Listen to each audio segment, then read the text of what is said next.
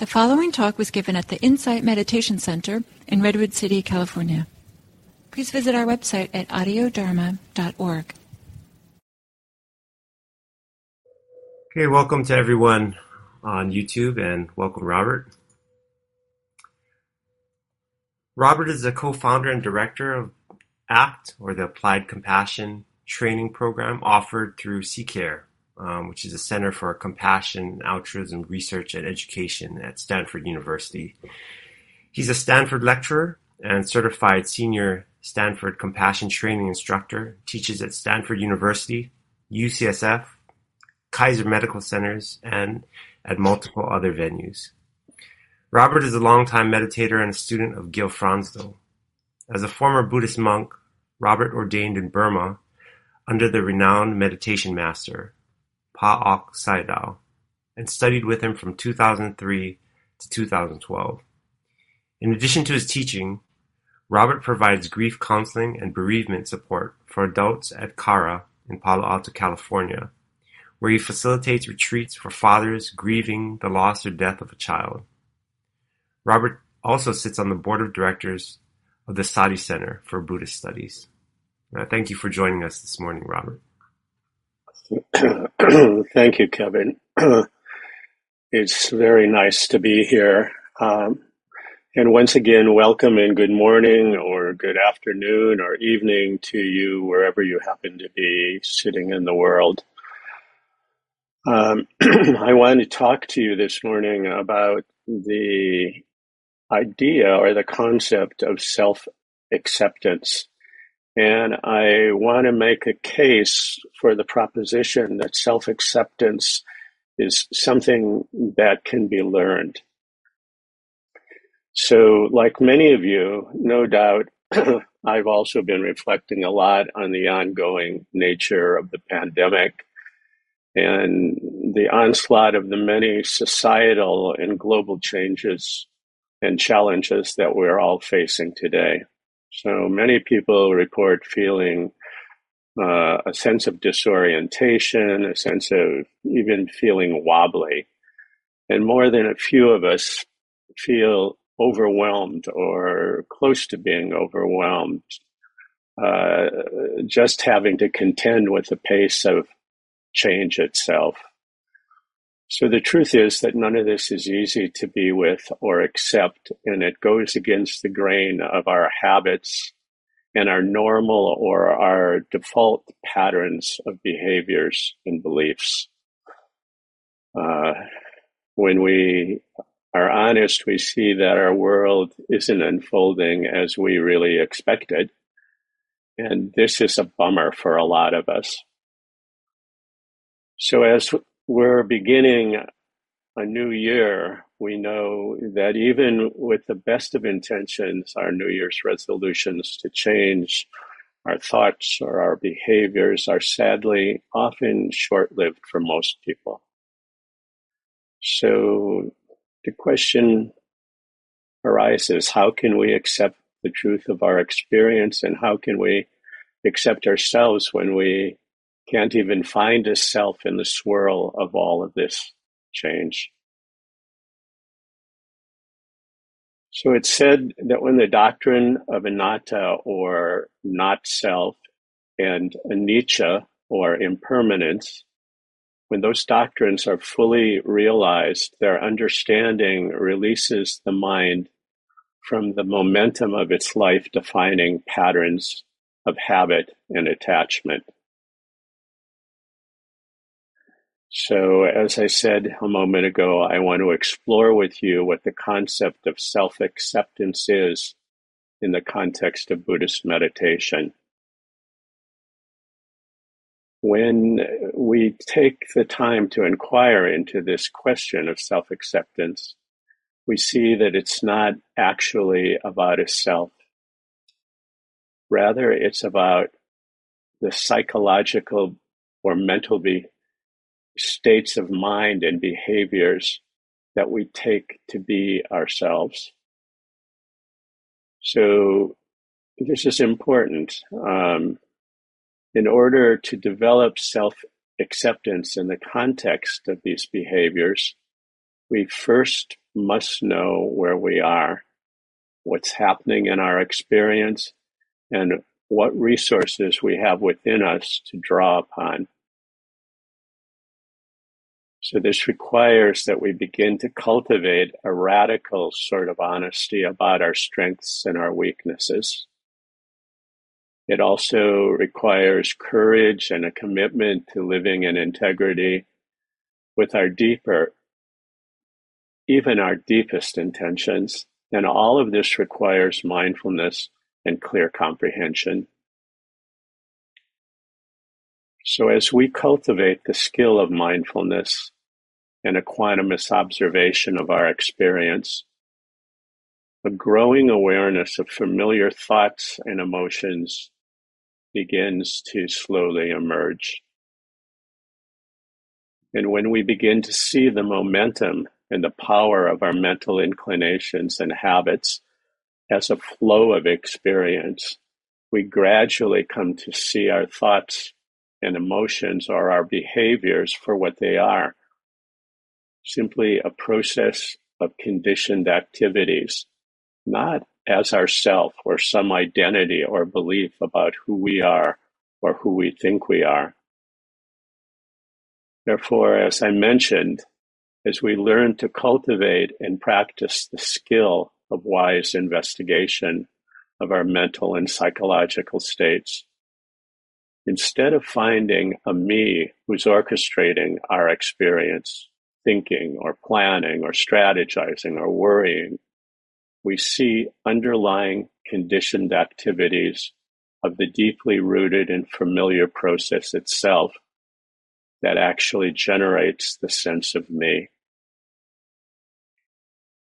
This is helpful in an immediately practical way because it gives us the ability to curb or completely let go of habit-forming activities before they become ingrained mental formations and negatively affect the quality of our life and muddy our understanding and our insight. So with this quality of wise investigation, we see what takes place in our thinking process. We see our perceptions, our mental images, our feelings of liking and disliking, and mental activities, reactions, and impulses. For example, we see judging, strategizing, or planning, speculating, and proliferating. We see these things. We don't think of these things as me. These are the kinds of activities of mind and feelings that hook us and trap us. Whenever we can differentiate the activity, or more specifically, the reactivity, from the image or the perception that triggers the reaction or the activity, we cut off its source of energy or fuel. So, for example, instead of reacting to disappointment like this, I'm annoyed and disappointed because it's raining on my picnic today. We come to see rather that I'm annoyed and disappointed, the activity or the reactivity, and it's raining on my picnic today, the trigger. The activity itself then naturally begins to lose steam, and the problem often just fades away without any further effort from us. This doesn't always happen, but as we begin to practice, we can begin to notice this. This kind of wise attending allows our awareness to rest in a peaceful sense of letting go, of release. And it's important that we sense into what that feels like when that is actually occurring. So one way that we cultivate self-acceptance is by developing the courage that it takes to open and sustain an awareness of activities such as self-criticism or harsh self-judgment, or how easily we default to judging others, and the aversion and ill will that we feel towards others, and then we feel so darn guilty for doing that. All of this painful activity begins to release and unplug when we see it for what it is. The good news, it is possible to cultivate a stillness of heart that is responsive to the ever-changing activities of life, and that can allow and hold all of our feelings and perceptions exactly as they are, in a spacious and a non-reactive space. This is an example of how we cultivate self-compassion, real self-compassion.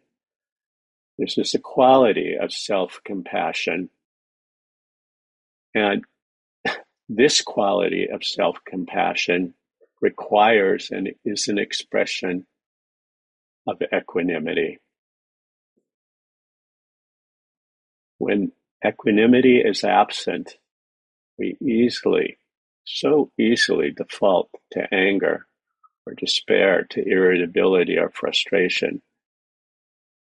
When we deny or we sugarcoat our experience and our habitual confused states of mind, we actually block our access to real compassion.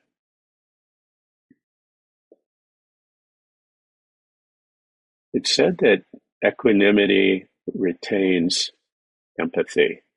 That is, equanimity is not indifferent, but it's absolutely patient. When things in our lives are going smoothly and everything feels upbeat, we don't get carried away in ecstasy or expect our experience to remain always upbeat and unchanged. And conversely, when things don't go our way, we don't get lost in disappointment or in lashing out or blaming.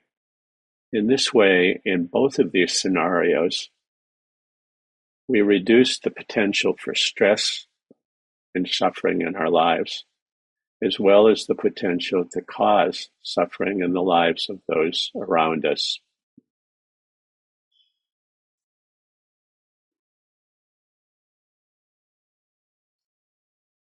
So when we practice self-acceptance in our meditation, we simply notice our thoughts and our emotions. We notice them with kindness and empathy rather than with judgments or reactive narratives or stories of approving or disapproving. Seeing the patterns of our thoughts and behaviors as they ebb and flow and come and go without getting hooked or overwhelmed by them is an important skill. It allows us to see what we often mistakenly take to be ourself for what it really is, a dynamic, continuous process of impulses, of thoughts, of reactions, followed by new impulses. So I want to repeat that because this is really the crux of it. Seeing the patterns of our thoughts and behaviors as they ebb and flow, come and go, without getting hooked or overwhelmed by them, is an important skill. And it's a skill that can be learned. It allows us to see what we take to be ourselves for what it really is. It's a process of impulses, of thoughts, of reactions, and an endless river. So this practice of self-acceptance also leads to the insight that all mind states are undependable and radically impermanent.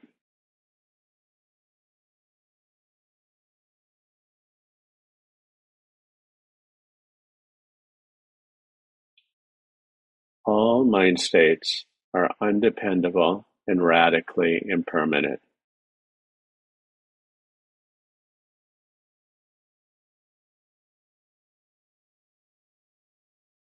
As we cultivate the ability to maintain focus on our mind states and our thoughts, our emotions, which are often referred to as dhammas, we notice that they all eventually cease to be. They end. They don't end usually in a shocking or an abrupt full stop, but rather in a gradual fading away and in an unraveling. And the same is true as we observe them arising. Dhammas usually don't just suddenly come out of nowhere. They come together, that is, they're compounded from causes and from conditions, such as the likes or dislikes that we believe in and we hold on to. So this is one way of describing dependent arising. This insight deepens our understanding of the nature of impermanence, and we begin to recognize and directly experience the fundamental truth that all things are insubstantial and dependent arising and dependently arising.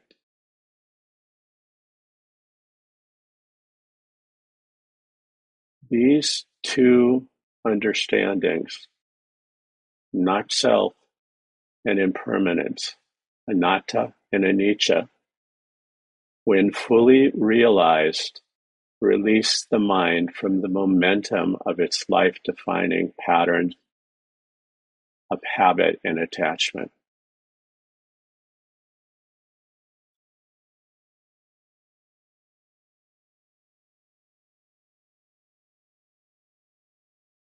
The equanimity that expresses as self-acceptance enables us to keep the heart space, the heart-mind open and in touch, so we can apply wise investigation to our experience.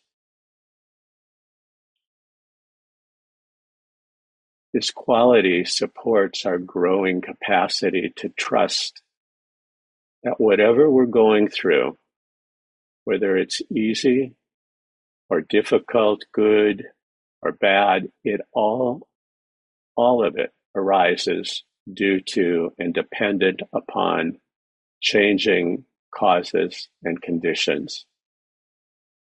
Things always change. This is an undeniable truth. If we can learn to accept this, we release our mistaken belief that an abiding, permanent self can be found in the process of dependent arising.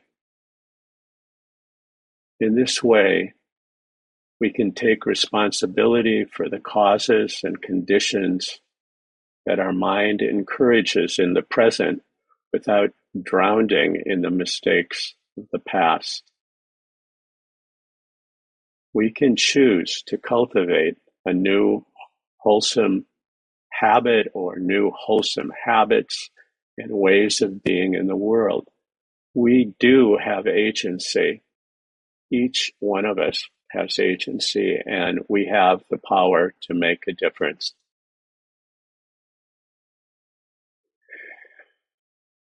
So the fruit of self-acceptance is found in the spaciousness and the freedom and the stillness of equanimity.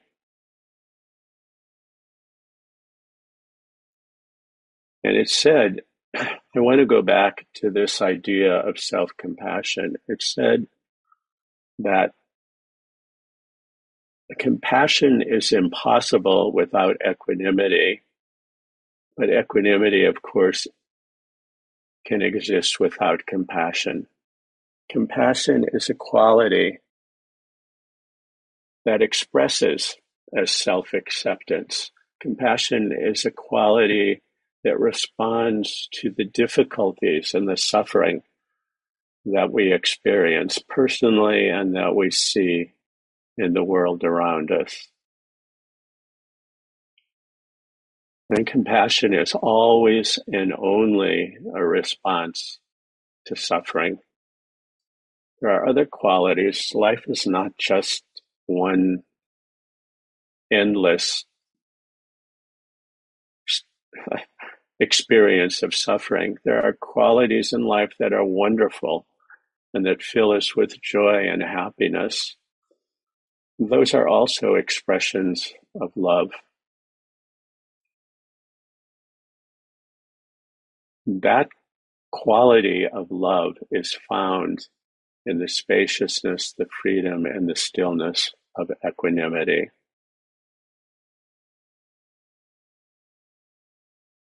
So the proposition that I wanted to make this morning, or that I wanted to present, was that this quality of self-acceptance is something that can be learned.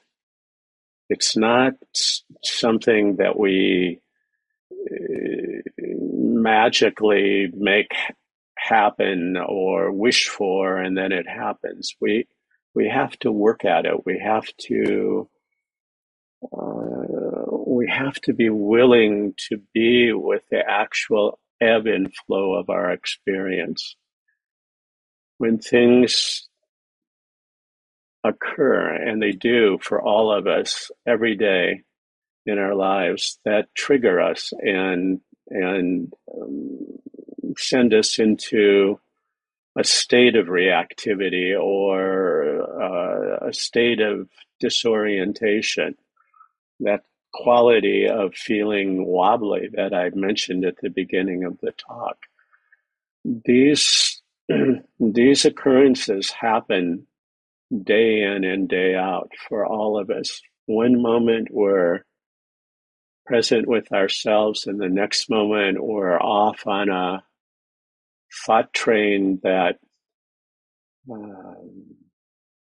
totally seduces our attention. We see ourselves as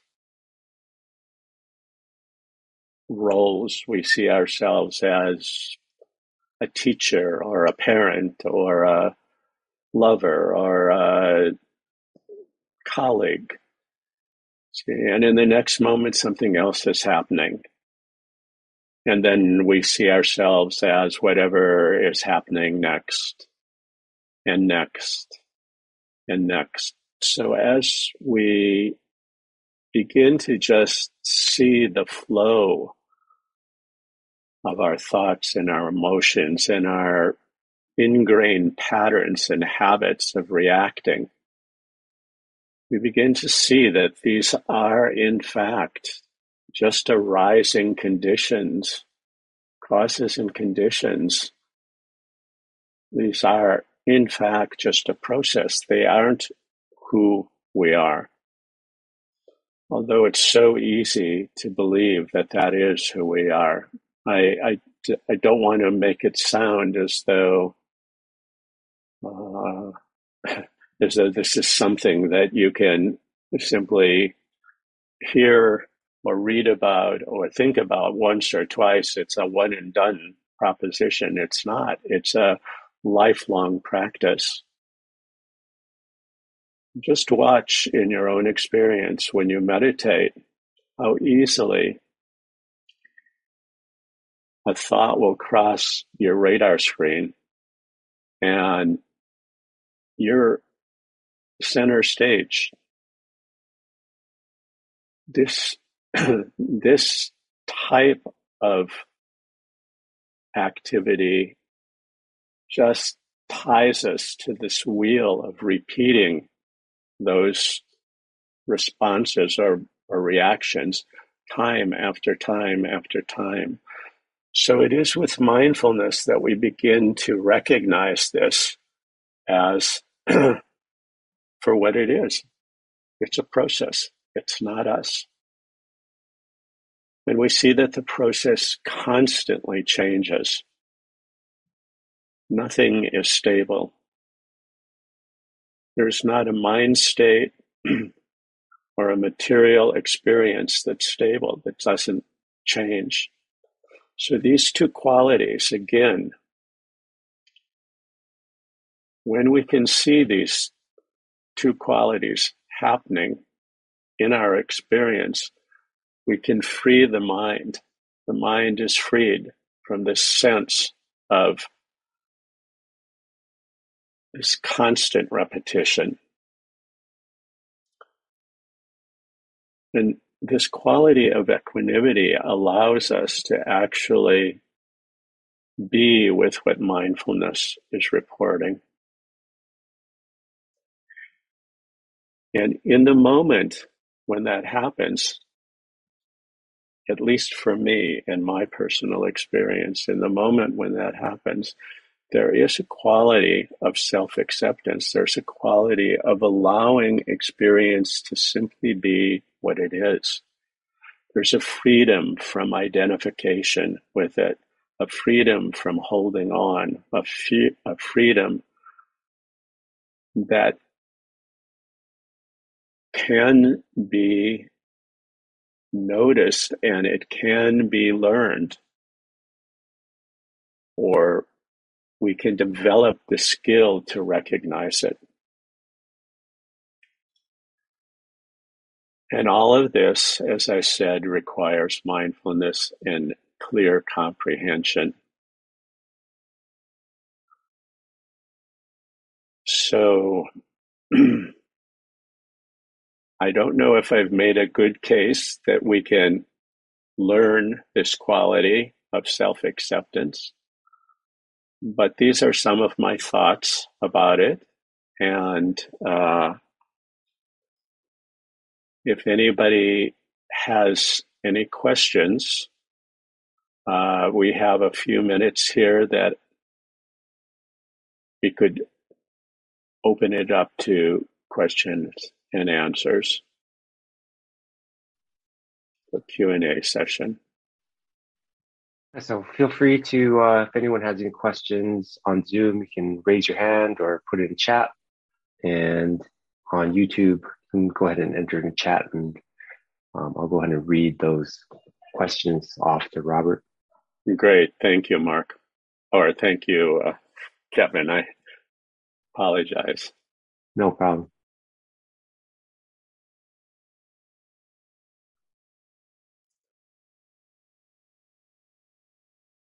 So I want to say I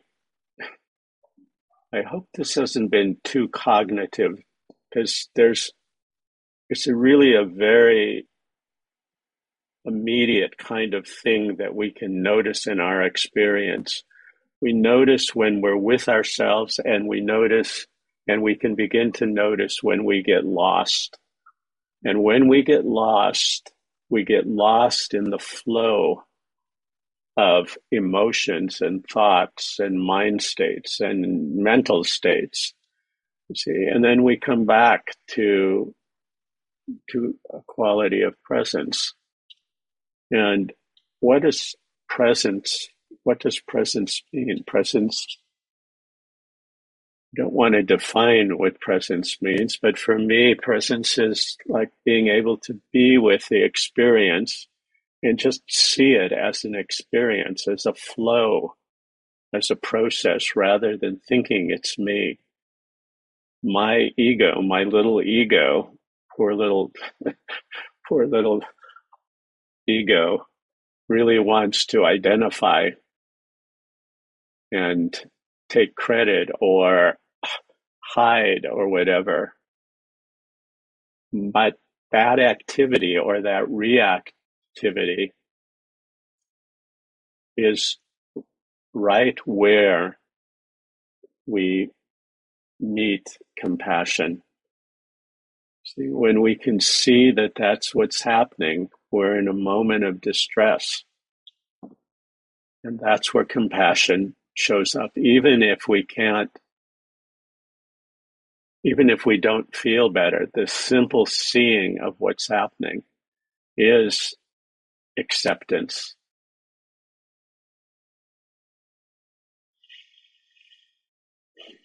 Hey, Robert, we've got Cindy with her hand up. So, Cindy, if you want to unmute yourself and ask your question. Hi, Rob. Great. Hi, Cindy. It's nice to see you.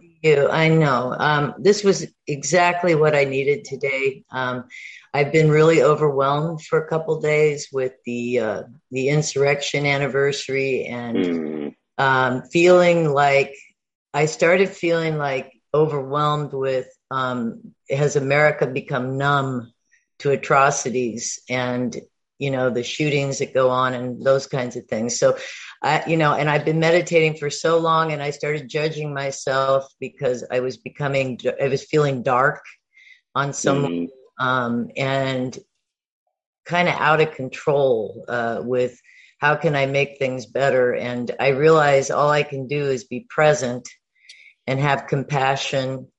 This was the perfect talk for me. I can't tell you how much I appreciate it. Because what I need, it brought light back to me.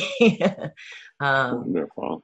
Yeah, because it's been very difficult. I feel like, does anyone even care anymore about anything, sometimes. And I know that that's not true. And that's just me going on with the rumination. So, thank you so much. Yeah, Cindy, thank you very much. And if I can, I want to just say that you just sort of made my case for me, because we can't necessarily change the world, but we can change our relationship to the way that we are with the world. And that makes all the difference in the world. So thank you for your question. Ron, I see that you had have your hand up. Yes. Thank you for the talk. I found it very interesting and very helpful. I appreciate that. My question has to do with actually the process of cultivating self-acceptance. For example, if you have a mindfulness practice and you follow the Satipatthana Sutta, or you follow the Anapanasati Sutta, but the point is you take that as your practice.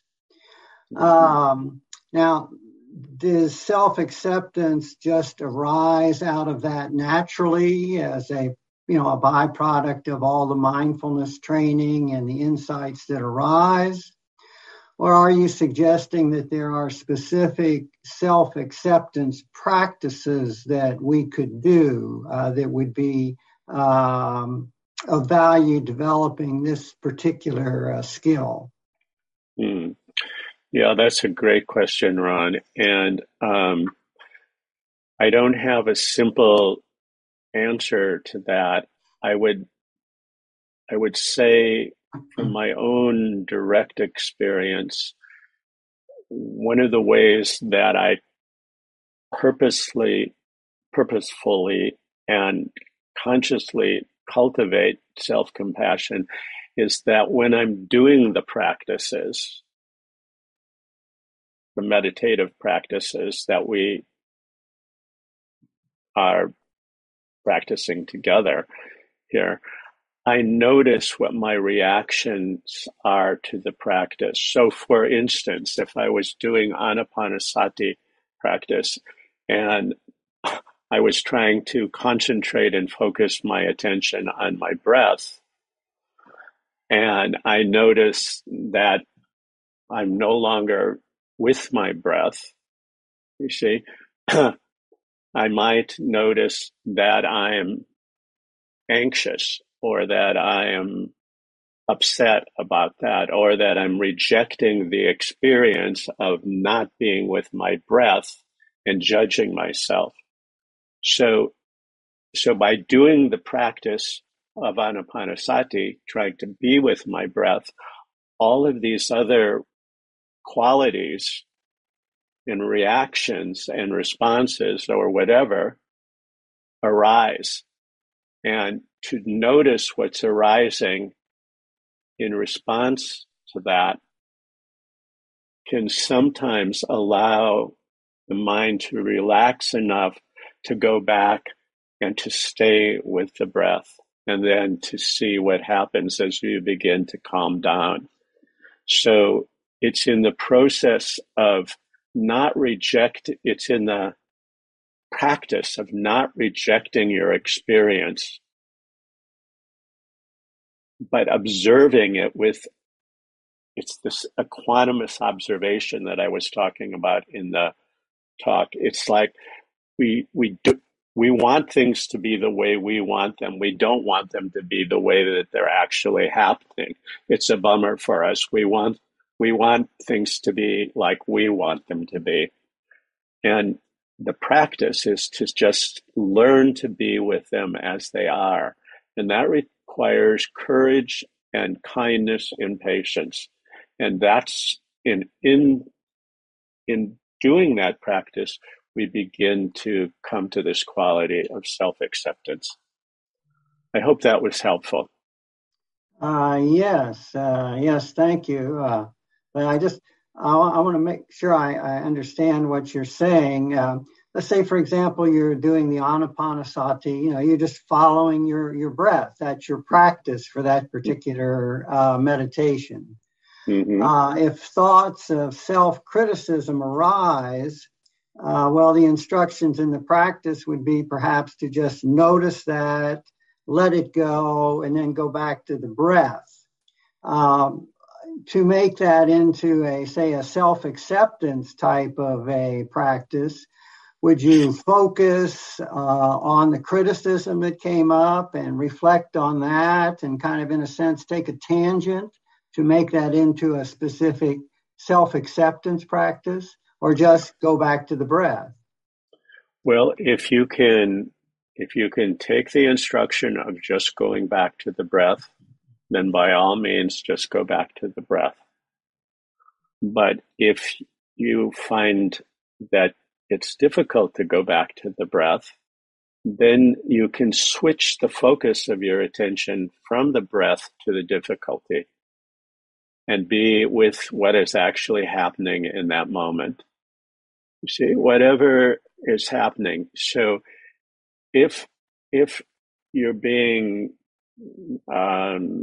if a hindrance is arising and you see that a hindrance is arising and you can let it go, then by all means, let it go and go back to the breath. But if you find that that's not possible, what a lot of people do is that they are pushing against it. They're not seeing the resistance that's happening.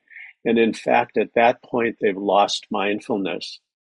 So to just be with your experience as it is allows you to see your experience for what it is, a flow of emotions, a flow of thoughts, a process, not me resisting something that I don't want. You see, because that resistance is infused with our ego. As long as you're resisting, you know your ego's at play.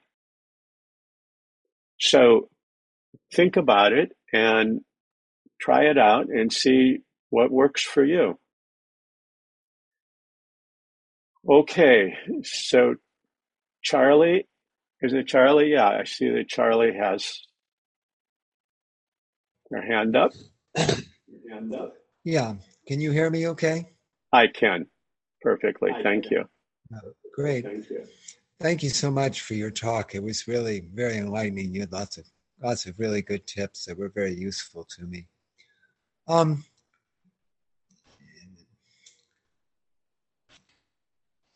we've been talking a lot in another context with me about big sky mind, about making your mind big enough to be able to withstand these, Mars arrows, the thoughts that are coming at us.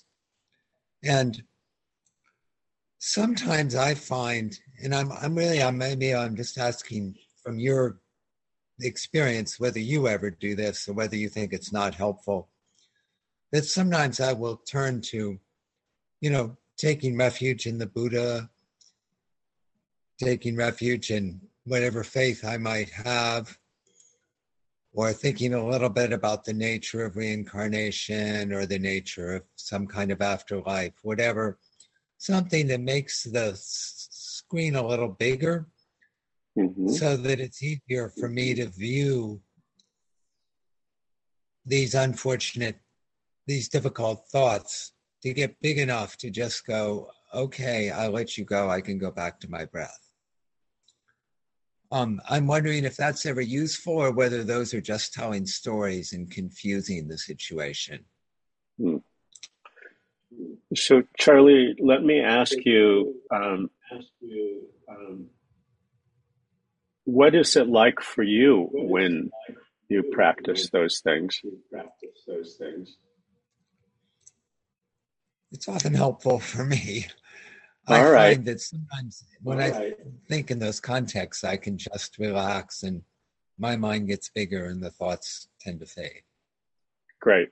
So what I'm going to suggest, Kevin, we're getting some feedback here. Yeah, I think it might be Charlie's speakers that are. So Charlie, if you can mute yourself actually when Robert is speaking, that might be helpful. Great. So Charlie, I'm going to say that you've answered your own question, and the truth is that there are many practices which we can call upon and use when we're feeling disoriented or overwhelmed, or when we want to have a big mind experience and we're feeling contracted. And you see, there are many roads to Rome. Some people pray, some people go for a walk, some people go for a run, some people, whatever seems to work, but trust your own experience. So if there are certain practices that help you open up and relax, then by all means use those practices. This is something that I really want to encourage everyone to do, because I've been meditating for decades, and I tell you, it's taken me decades to get to this place where I'm willing to explore, to trust myself enough to just see what's happening and be with it. And as that happens, things open up more. You feel more connected.